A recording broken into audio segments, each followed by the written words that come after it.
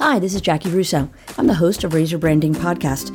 If it's your first time listening, thanks so much for downloading. I hope you subscribe and stick around. Razor Branding Podcast is produced every Monday. You can subscribe through our website, razorbranding.org, through iTunes. You can even put it into your RSS feed. For more information, go to that website, razorbranding.org. Follow me on Twitter, @Jackie Russo, JACIRUSSO. All the links are in the show notes, as well as anything else you need to know about each episode. If you don't like what is being said, change the conversation. Hi, this is Michael Russo, Creative Director at Brand Russo, and today we're going to talk about Nike and Colin Kaepernick, and basically, are they genius or are they insane? And what they're doing with their new campaign. So basically, unless you've sworn off social media altogether, gotten rid of cable, or decided to head into the woods for a life of solitary meditation, you have heard of the recent Nike deal featuring Colin Kaepernick and its new Just Do It campaign. Depending on which side of the fence you land on, you probably have some pretty strong feelings either way. And I'd be lying if I said I wasn't tempted to jump into the fray and voice my own opinions on the matter, but that's not going to happen. Instead, I will talk about what I know best, and that happens to be branding. With that being said, the real question you have to ask yourself is, what were they thinking? What was Nike thinking? Are they completely insane to get in the middle of such a heated and contested topic? Or are they geniuses for tapping into an emerging market that no one else has yet to embrace?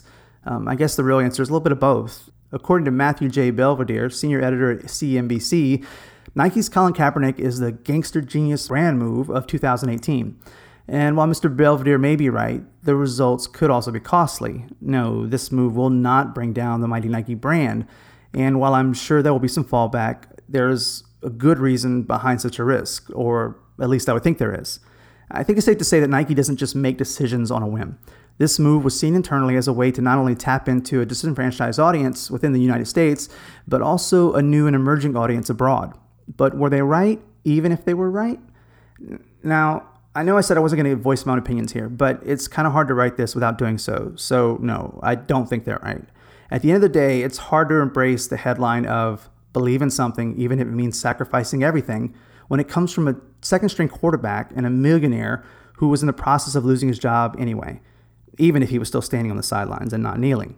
For Nike to get involved in social justice issues is just kind of ridiculous, really. I mean, just type in Nike sweatshops and decide for yourself on the subject. I won't get into all that, but it just seems like they have no reason to get a moral high ground on any of this, and which makes it sound like they're doing it just for profits and take advantage of a situation, which is fine. That's what businesses do, but it just gets kind of suspect, And really, none of this discounts the argument of the reason why he chose to kneel in the first place. But the timing, again, it's suspect, and just it sounds like he's after rebuilding or reinventing his own brand.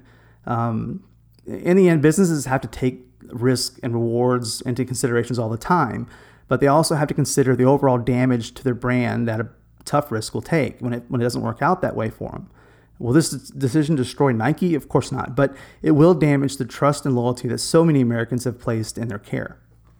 I would like to believe that this move is genuine on Nike's behalf and is meant to bring light to a conversation that is needed in America. Chances are, though, it was just based on profits, pure and simple. As a believer in capitalism, I'm all in support of making money, but never at the sacrifice of your brand promise. And, the core of who you are as a company and what people have come to believe in. Without that, for me, you are no longer a brand I can believe in.